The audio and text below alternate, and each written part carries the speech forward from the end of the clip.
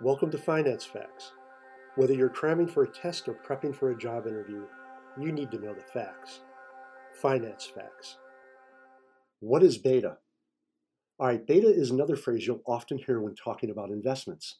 So we're going to review it and link it with alpha, which we talked about before. Beta measures the return of an investment which is attributable to the market. When investing, we select assets from specific parts of the market, and by measuring beta, we know how much the overall market contributes to the return on our investment. For example, we might buy a stock which is a member of the S&P 500. The S&P 500 is a market capitalization weighted index of 500 stocks.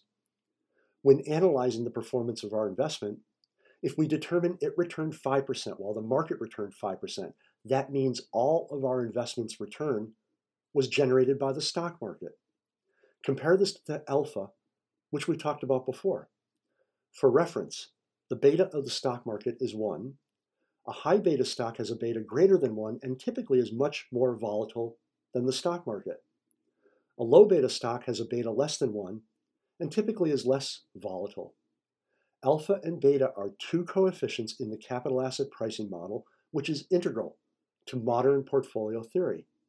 While alpha allows us to understand the specific return of an investment, beta helps us understand how much of the overall market contributed to our investment's specific return.